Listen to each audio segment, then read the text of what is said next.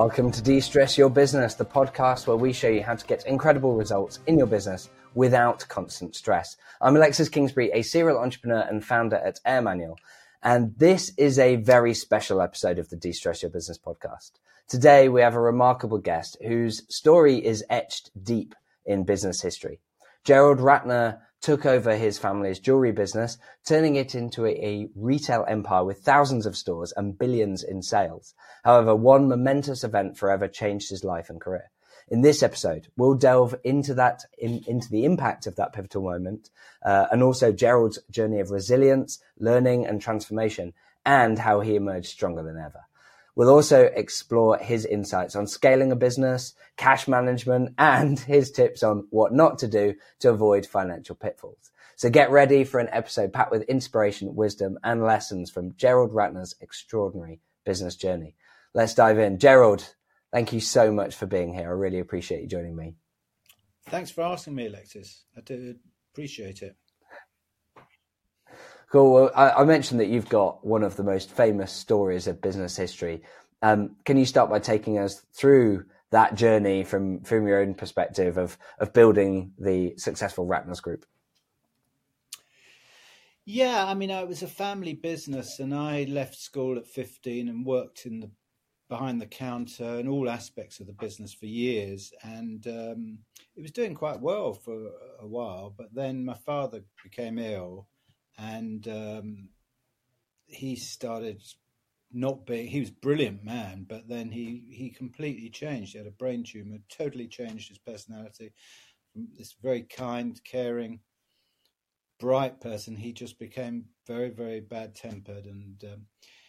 And then we went into loss. We were losing money. It was clear to me that sadly, he couldn't carry on in that way. So I managed to take over the business by persuading him, which was difficult because he started it up, that I should take over. And as soon as I took over, I could clearly see that we were going down the wrong path. It was all about prestige and chandeliers and expensive products, high profit margins, all that sort of stuff. And that was not really tuning into the demographics, which at the time in the 80s were 16 to 24s were spending a lot of money, buying stuff on impulse. And the jewelers, all of them really, were not catering for that. There was a threshold barrier. The youngsters were terrified of going to a jeweler's because they felt that they were going to get stung for hundreds of pounds. So we changed all that and started putting in lower priced products and more fashionable earrings and chains rather than diamond rings, and swatches and all sort of colourful stuff and posters and discounts and music playing, everything that the other jewellers hated. But it was incredibly successful.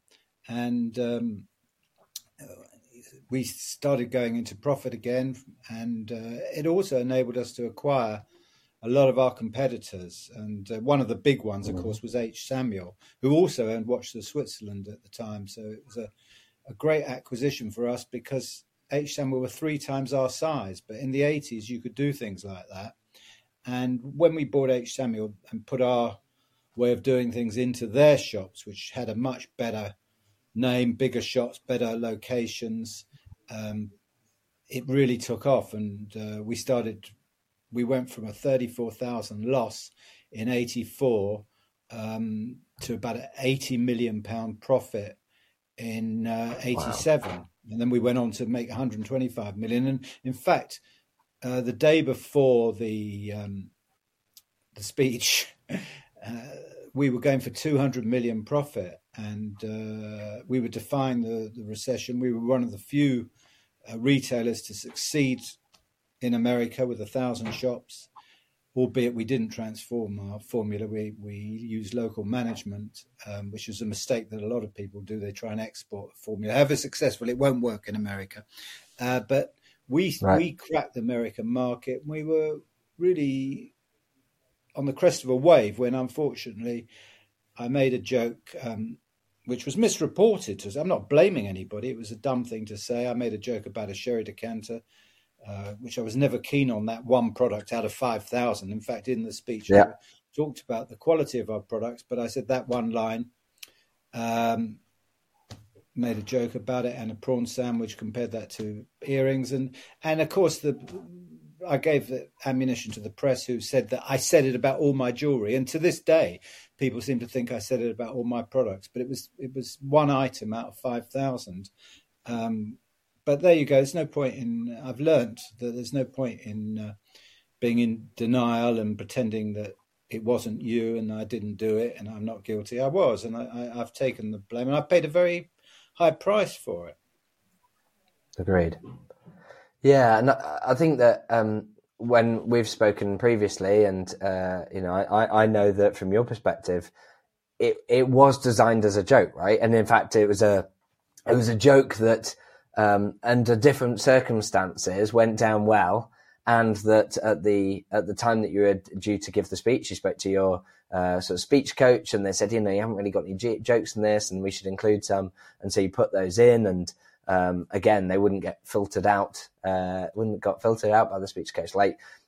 It was designed as a joke, and I think when I was kind of doing the research and thinking about before we met, I was thinking about what was the issue, and it reminded me of something that a friend told me fairly recently, which was every joke has got a victim. There's always someone or something that's the butt of the joke, and most of the time that's fine.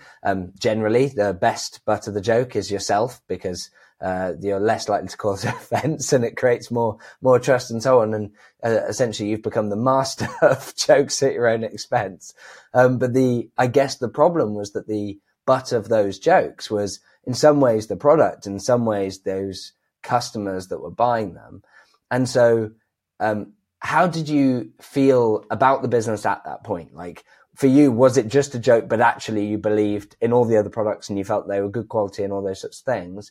Or did you feel like, well, no, and they are low cost for a reason, but that's the market? Like, where were you at with your thinking in terms of what your product range? If you go back to the speech, which is on YouTube, the whole 25 minutes of it is on YouTube. So you can check up what I'm saying. I actually said that the other products we sell are of the highest quality, but we have one line which we inherited when we bought H. Samuel.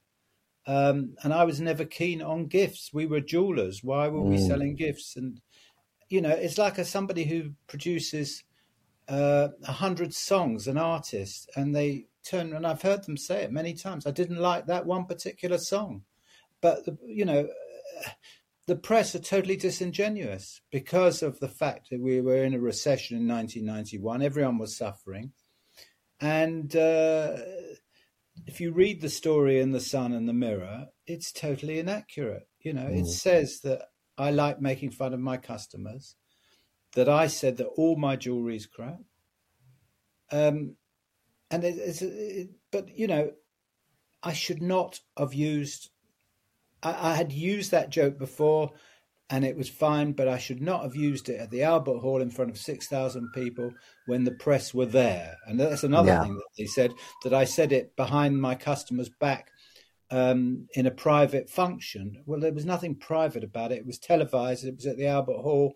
And I'd given the press a copy of the speech in advance, which you have to do. So the idea that I was making fun of my customers behind their back, again, and anybody who knows me, I'm not this arrogant snob that the press want me to be. But so often, the character that is portrayed in the press is not the one that you meet. And I think it was Bob Dylan who was, when reading something about himself, said, I'm glad that person that they're talking about is not me. So, it's not me, but there you go. It was no point in me moaning about it. I made a mistake. And I've made the most of it, I mean, I wouldn't be talking to you now if it wasn't for that. And I wouldn't be doing my after dinner speeches, and I wouldn't probably be doing the mentoring. And I've got a different life. I'm not running a large public company with 27,000 people, which sounds wonderful, but there's a lot of pressure on things like that, which I've learned now through my cycling and the lifestyle that I have, that it's important to have a balance. And when you're running a big company and everybody's expecting you to perform like a performing seal, it's not exactly the best relaxing, stress-free life that you can have, and things do tend to suffer, and you do see this when people are under pressure. Agreed. And when the that fateful speech happened, what immediately, particularly for those that aren't aware, but I know from seeing you speak that there are a number of things that then happened as a result of that speech that some we weren't expecting, right? So what happened after the speech? Well, there was no social media, but it still got around pretty quickly. In fact, I had to go to America about a week afterwards, and one of the analysts who arrived there from a stockbroking company said that, you know, the taxi driver on the way to the airport was talking about nothing but this, that they loved this story because to them it's rich, somebody's rich, bringing him down, who was making fun of people and got his comeuppance. So it ticked all the boxes for the tabloids. The Sun and the Mirror had massive circulations at the time, which they don't have now. And everybody was talking about it. Everybody was making jokes about it. Even Prince Charles was in the audience when somebody was saying, I'm to acting what Gerald Ratner is to jewelry or something like that. And Prince Charles was laughing his head off. And Ken Dodd and every single comedian had that in his repertoire. It was a huge story, which everybody loved except for me. Yeah. And my staff, of course, more importantly, who lost their jobs like I did. But I mean, again, that they talk about the company going bust. The last time I looked at it, it had a market cap of about 12 billion. So, again, everything on social media that when they talk about it is inaccurate. I don't mind them talking about it on social media. I don't mind them criticizing me on social media. I don't mind them saying, well, he did a Ratner or I'm poster boy for failure. I don't mind any of that. But what I don't like is the fact that it's all inaccurate. Yeah, you want it at least, if it's going to become at you, you want it at least accurate. Yeah, exactly. Yeah. Then it could hit you in full force and it's fine. Then you feel, well, I've made that mistake. I'll own up to it, but I'm not going to own up to things that I didn't do. No, indeed. And as you say, the business didn't collapse and disappear. It did lose $500 million in value very quickly, and as you say, that you ended up losing the role of CEO and moving on. What happened then for you? Because for most of us, we have our, in our own bit, for other business owners like myself, there are various challenges that we have when it comes to cash flow, when it comes to managing problems in the business. And it's hard to then appreciate quite how difficult things can happen at scale. Because I think the point you made earlier is really valid, which is that it's easy to look at being the CEO of business with 23,000 people, like over 20,000 people, that was worth more than 50% of the UK jewelry market. Like, most people would look at that and go, that's success. That's fantastic. That's what we should all aspire to. And yet one of the things that we can take from your story is how, the playing at that level can have big benefits, but also massive risks and massive downside when it swings the other way, right? Like, back when you took over the business and it was losing £38,000 a year, that's painful and expensive. But then when it's $500 million in the other way, it's a different picture. So what did that feel like? How did that play out for you personally? Because for some people, I think one of the things that I really take from your message is actually one that's quite heartening, which is that things can go really, really bad, and yet you can still walk out from it. You can still build out from it. You can achieve amazing things even when you've been knocked to the ground. So how did you cope in that time, which must have been incredibly difficult? Yeah, I didn't cope very well at all. In fact, you say I bounced back, but I didn't actually bounce back. I came back after a good 7 years of being in the wilderness As you heard in my speech, lying in bed watching Countdown, being basically given up. I'd given up. It was only my wife who threatened to throw me out unless I got a job. And I was unemployable. I couldn't get a job. Here was the person who built the world's largest jewelry business from a small loss-making business in a 7-year period. And I was unemployable because of that one joke. And the press kept saying I was unemployable, and they kept writing articles about how awful I was, and examples of people, anyone who screwed up, they'd write more about me than they'd write about the person who'd screwed up that day. And it was relentless.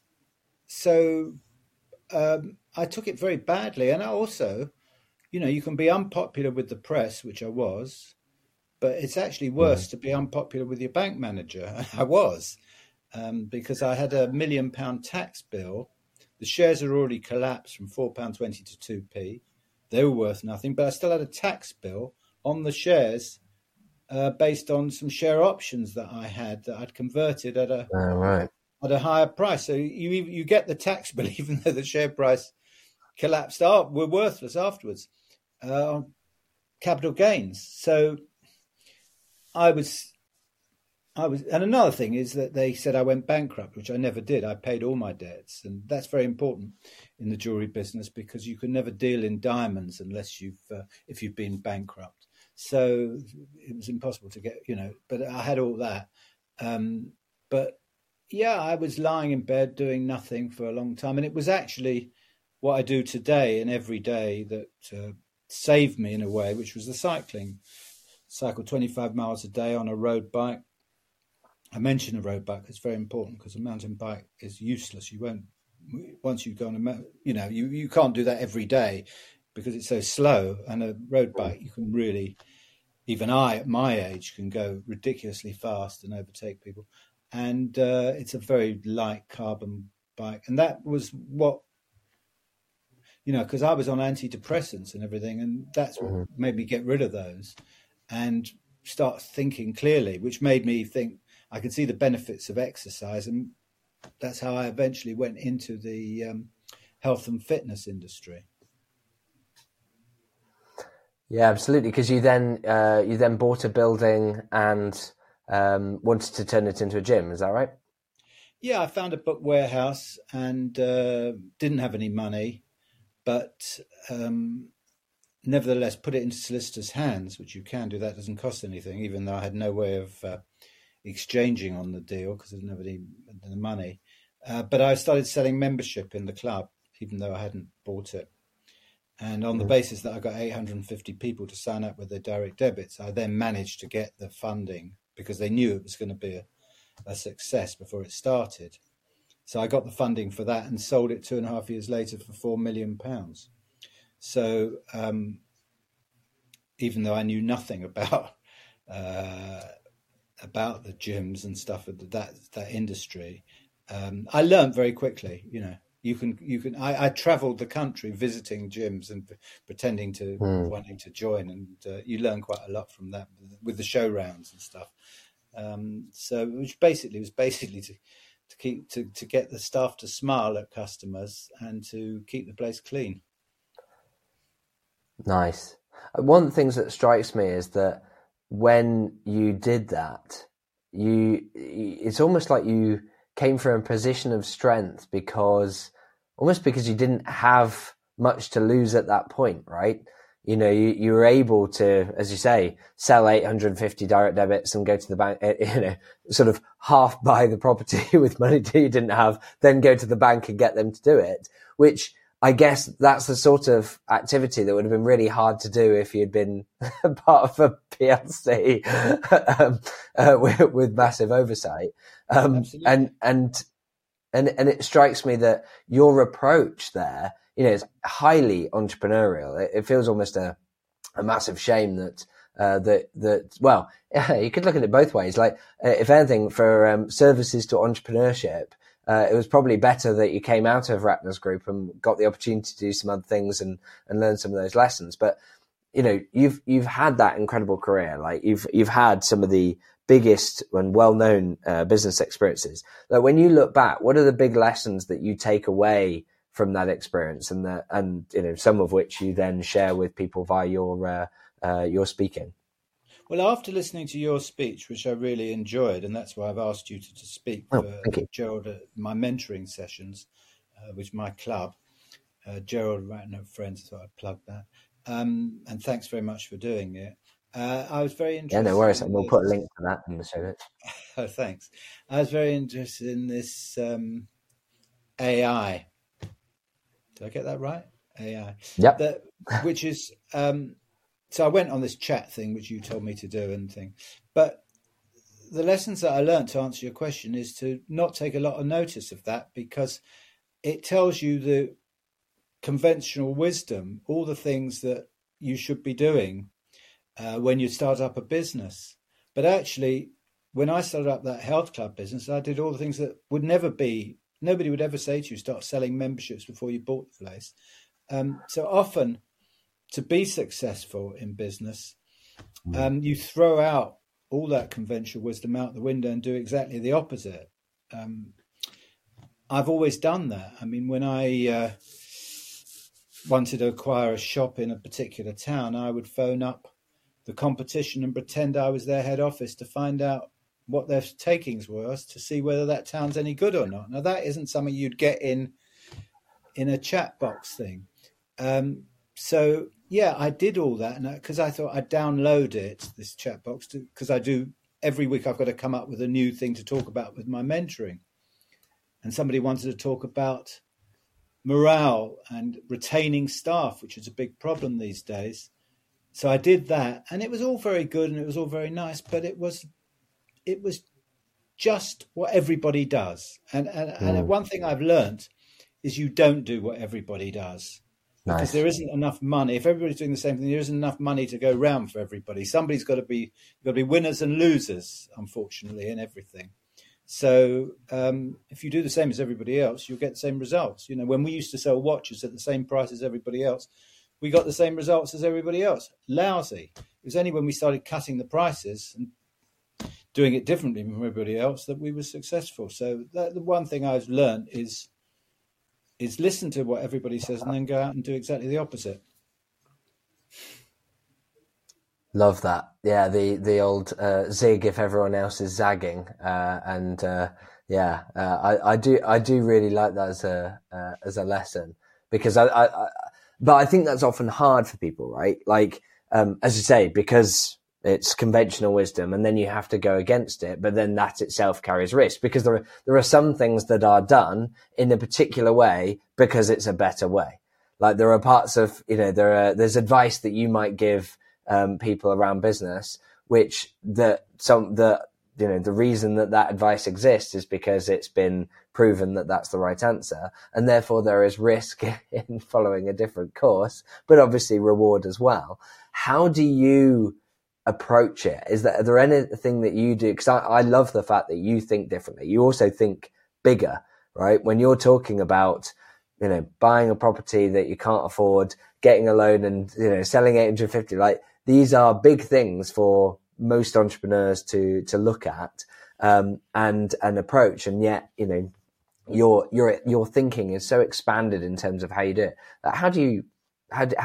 Would you suggest that people develop that level of thinking, that ability to challenge the right way of doing things?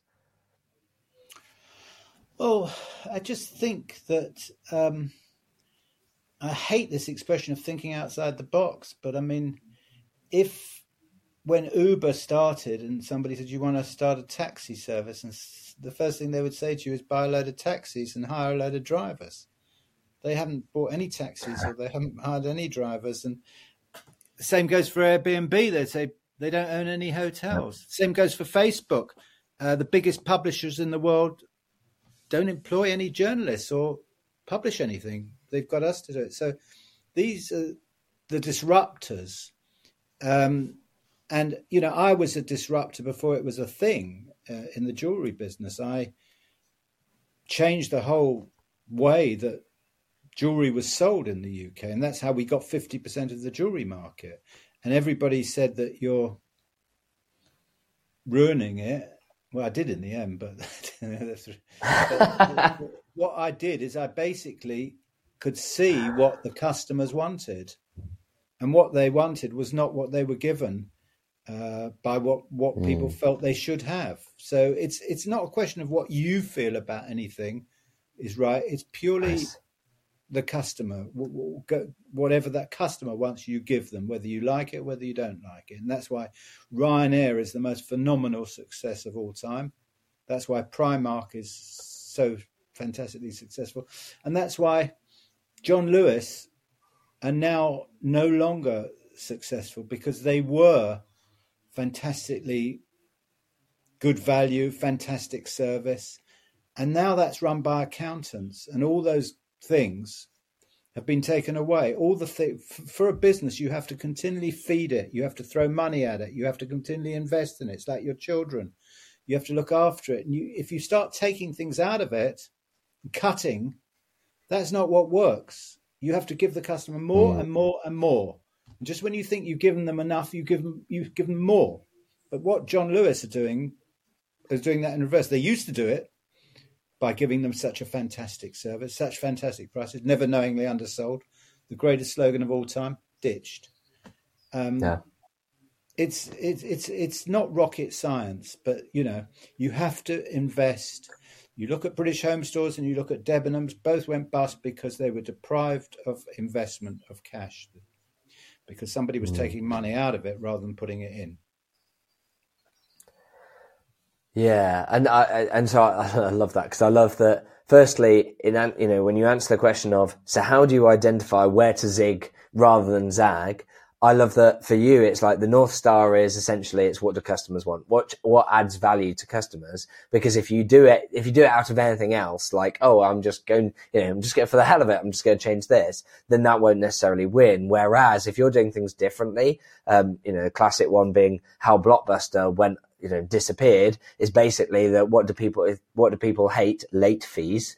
And yet that was Blockbuster's main source of revenue. And so of course all you needed was some other organization to go, yeah, we're going to do it a different way. And I think using that as that guiding light is really, really powerful. That other point that you make around making sure that the business is being fed and capitalized and has got cash in it is so important.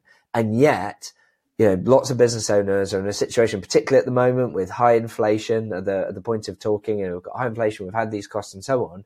There's a lot of businesses that are struggling with cash flow more than they have been previously. One of the things that makes me think about that in relation to you is, firstly, when we first met, I remember us talking about the challenges that you'd had with Ratner's group, and you said it wasn't just the speech on its own that brought Ratner's down. It was already heavily geared. It got some cash flow challenges and debt and so on.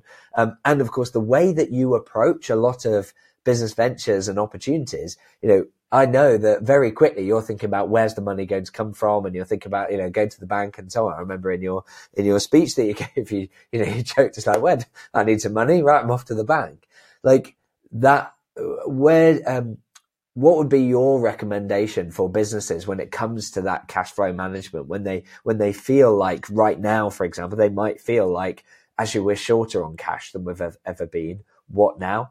Because they might be thinking, cut costs, cut back in exactly the ways that you're describing. And yet on the flip side, you'd say, no, you need to be giving more and more. So how do we balance that? What would be your advice? Well, everyone's complaining interest rates are very high, 5%. If you can't make 5% in a business, then you might as well give up. So the Americans are much more highly geared than we are, and much more successful because of the fact that they borrow a huge amount of money, because they invest it, and they invest it. Everyone's criticizing the Glazers who own Manchester United, ridiculously highly geared, but they've made an absolute fortune through borrowing and borrowing. And I can't think of any other way to expand a business, unless you're a public company and you can just issue shares, which is the best of both worlds. But nevertheless, it's the same thing. You're raising money, which you're investing. And unless you're doing that, Ryanair bought a whole load of planes during the pandemic. They went forward whilst people like British Airways went backwards, and Virgin, they started cutting, because the wrong way of running a business is calling in an accountant who says, well, I can save you this there and I can save you that. I'm sure that British Airways, when they cut their chocolate that they gave you, they used to give you 2 pieces of chocolate on with your coffee. And then some brilliant accountant says, well, if we cut out the chocolate down from 2 to 1, we'll save £60,000 a year. That was the beginning of the end of British Airways, because the next thing was they cut this and they cut that. And accountants still believe that, and politicians as well, that if they cut this, it's all on paper, that they will actually raise that. I mean, actually, I've heard politicians say, well, we'll raise tax from 20 to 25%, which will give us 5% more. It doesn't give you 5% more. By raising your prices, doesn't give you more because demand falls. Actually, if you cut your prices by 5%, you'll actually get more revenue because you've got static overheads, and that extra turnover comes straight through to the bottom line. So I have a totally different approach from the way a lot of companies are running things at the moment, because you cannot project your profit by making decisions on paper, because there's other things that come into the equation. It's not as simple as just saying, well, I'll cut these costs by 10% and I'm going to save 10%. You don't. It doesn't work. It's not as simple as that. So my view is that you have to borrow and you have to invest. You have to raise it. And one of the reasons Ratner's did get 50% of the market and we were successful is because we had more money. We spent more money. We had 5,000 lines. The other jewelers had about 500 lines. We had more staff. We had brighter lights. We had more advertising. We had more marketing. Everything we had more. And we did that because we were raising huge amount of money. And yes, you're right that we did reach a point in the 90s that we were too highly geared. And it was one of the reasons that we suffered. But interest rates then were 15%. So it was a very different, and even then, with interest rates 15%, we still got through it. The company didn't go bust. It's still worth £12 billion in 2015. Yeah. So, you know, we would not have built 2,500 shops unless we'd have borrowed money or raised money somehow. And the accountants who are doing it the other way around is just simply wrong, in my view, for what it's worth. That's why I'd never. I love that. It's why you never what? Sorry. Well, it's why I'm not popular with accountants, because I keep saying that I, keep them away from. They shouldn't be running businesses. Yeah. Okay. People well, for me, should be jewelers who worked in the shop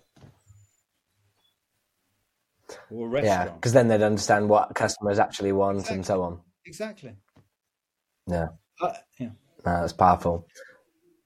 I think one of the things as well that since Ratner's, you have then subsequently built 2 multi-million-pound businesses, possibly more. Feel free to correct me. What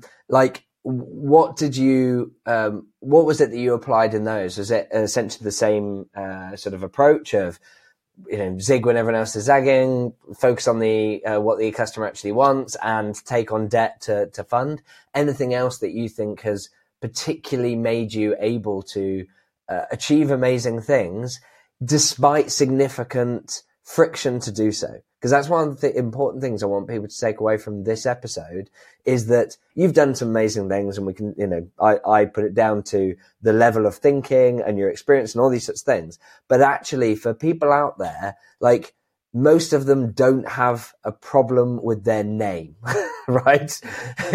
You, Gerald, fundamentally have got a problem where, as you say, you used to be unemployable. Fortunately, now people will employ you to speak at their events and so on. But building businesses and going to bank managers and so on is problematic when they know your name and not necessarily for a great reason.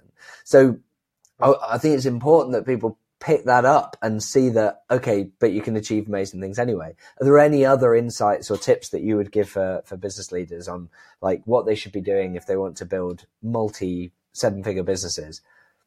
Well, obviously they can't make a speech at the Albert Hall and be known as doing a Ratner, and I use that to my advantage. Even though you say it's a problem, I wouldn't have got as many members in my health club, because the most important thing about opening up a health club is just to let people know that you've got a club there, that you exist. There's so many people that open up a business, people don't even know they're there. They've opened up a restaurant, they don't even know about it. It's important in a health club that everyone in Henley knew that the club was open, and they did, because there was a whole Trouble at the Top program about it on BBC Two for an hour, and I got a lot of publicity. So I turned that disadvantage into advantage, as I did on my online business, where I announced I was going back into the jewellery business, got a load of publicity. It was on News at 10. I mean, not many people would start a business and be announced on News at 10. So I tried to turn the thing into my advantage. But what I would say is that we did go online at a very unfashionable time. It was just after the bubble burst, 2001, dot-com bubble. Everybody says, pulled away from the shares in those companies.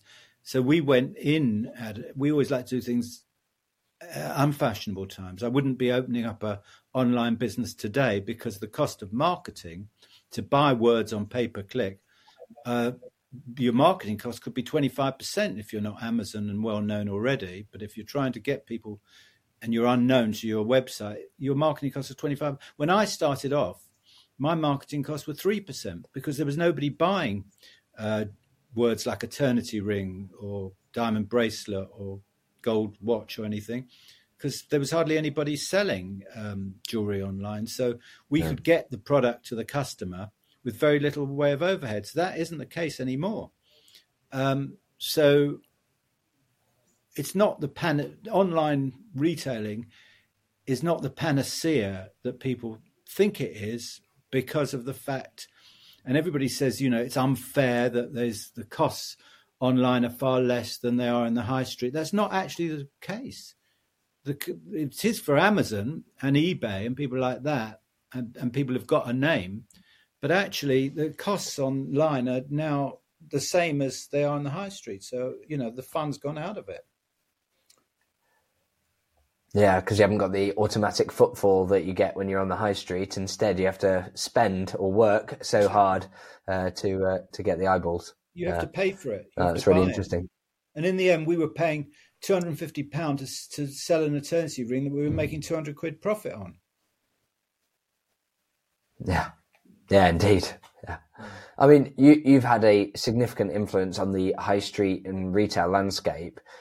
You've seen consumer behavior evolve over time. Like, where are you seeing it going at the moment? Where should businesses be adapting to keep up with these changes? And you mentioned one being, potentially that online has its own set of costs now, and that perhaps that hints at buying into high street when at the moment there's lots of void premises and so on. So, but what will be your thoughts on what's going on with consumer behaviour more generally? Everybody's saying, that the Lidls of this world are taking business from the Waitresses, the cheaper ones, and Primark and all that sort of stuff, and low price Sports Direct. That's always been the case. This has got nothing to do with the cost of living crisis that we're having. If you offer value in this country, if you're a Primark or you're a Ryanair or you're a Sports Direct, you offer really good prices, and a decent product, you're always going to do well. That is the British market. Now, the American market is totally different. But and the Dutch market is a completely different again, because we went out there and people were very, very careful. They don't throw money around in Holland like they do in the UK. They don't, in fact, buy any Christmas presents. So offering value for money, low prices, and shouting about it has always been a good policy in the UK. Unless, of course, you're Cartier or Burberry or something like that. That's the exception. But forget that, because that's just a very limited market. But if you're a mass market retailer, you have to offer fantastic value or perceived fantastic value. You have to... But, the product has to be good product that people want, but it has to be at a low price, and you'll do well. And it's got nothing whatsoever to do with the current situation. That's always been the case. This thing about people spend too much time thinking about booms and busts and recessions and stuff like that. It really doesn't apply to what, the thing that matters is what you do, how you operate your business, not what the government does. That you can do, the good restaurants are still packed and the bad restaurants are still empty, to give an example. Yeah, I love that. And I think it's on, am I right in thinking, am I right in thinking on your Gerald and Friends website that I think one of the first lines is choosing not to participate in the recession or something along those lines? Yeah, we don't want to participate in the recession. But I came up with that slogan when everybody said from the Bank of England downwards that we were heading for a recession. Now, and if the governor of the Bank of England doesn't know, and the Prime Minister said, and the Chancellor, Jeremy Hunt, said we were definitely heading for the recession, if the Chancellor and the Governor of the Bank of England get it wrong, then, don't listen to conventional wisdom. It's just like the weather forecast. Nobody can predict. And they often get it wrong more than they get it right. They all said we were going to recession. So I wrote that slogan and I put it on. I feel a bit of an idiot now because we're not in a recession. I listened to them, which I should have learnt my lesson. But it doesn't matter. Follow your own advice, eh? Yeah. Fantastic. Well, speaking about following your advice, etc. I remember when we met, you told me that often after your speeches, you said that, sometimes people don't ask me questions. And I said, I'm pretty sure this group would. But I offered that I would ask you a question that you chose just in case. And you told me to ask you, do you regret what you said at the Albert Hall? So I'll ask you that question now. Do you regret what you said? Well, I did give you the example of planting that question and the poor fellow who did ask it. And I then replied that it was the most stupid question that I've ever heard. But he said, you cycle every day. You wouldn't have been able to do that when you're running a public company. You look much happier. You're fitter. You haven't got all the pressures. You've got enough money to lead a decent lifestyle. So it's not such a stupid question. Yes, my business is nothing like the size of my old business, which is a £12 billion company. But I do appreciate things much more. And in a way, without wanting to sound too cheesy, you do have to lose things to and get them back in a smaller way to really appreciate them. Because when I did have all that, I wasn't sort of jumping up and down thinking, oh, how happy I am, how lucky I am. I was still cursing and saying, oh God, are we going to meet brokers' forecasts and this and that and this problem and that problem? So yeah, you meet people who have sailed through life without any setbacks, and they don't seem to be that much happier than us who've had setbacks. They lack a certain love that. bit of empathy. What a great point. Yeah, I love that. What a great point to finish on. Well, thank you so much, Gerald. It's been fantastic talking to you, and thank you so much for sharing your insights and your journey. I really, really appreciate it. I really enjoyed it as well. Thanks very much, Alexis. Good. And as mentioned, please do check out geraldratner.com, where I believe you can find information about the Gerald's mentoring group, which I know some people are in, and indeed I'm looking forward to speaking at in a few weeks' time. So really looking forward to that. We've been talking a bit about cash management as well. One of the reasons that we've been doing that is we've been doing this as part of a series on cash flow and making sure that your business survives when you're struggling with cash. One of the things that's useful to have is good processes around your cash to make sure that you're getting payments in and so on. So we highly recommend our guide, the Business Leader's Guide to Improving Cash Flow, which you can find at airmanual.link/cashflow/ebook, which actually includes a list of processes and some detail there, including some templates you can use to help get your business in good shape when it comes to managing that cash flow day to day. So do check that out. But otherwise, thank you so much for listening. I hope you found Gerald's journey of resilience and reinvention truly inspiring. And if you have enjoyed today's episode, please do share it on social media and tag us in. We'd really appreciate it. We'd love to hear your key takeaways and insights. And remember, if you are going to come at Gerald with some kind of trolling message, just make sure it's accurate. Then he's fine. It's fine as long as you do that. But I hope that really Gerald's story reminds us that setbacks can be a catalyst for growth and for transformation. So I hope you got that value from it. And please do subscribe for more valuable episodes where we explore practical tactics and strategies to achieve incredible results in your business with less stress and being able to do the right things. But otherwise, Gerald, thank you so much for joining me again. You've been absolutely fantastic. Thank you. It's been great. And everyone else, until next time, have fun.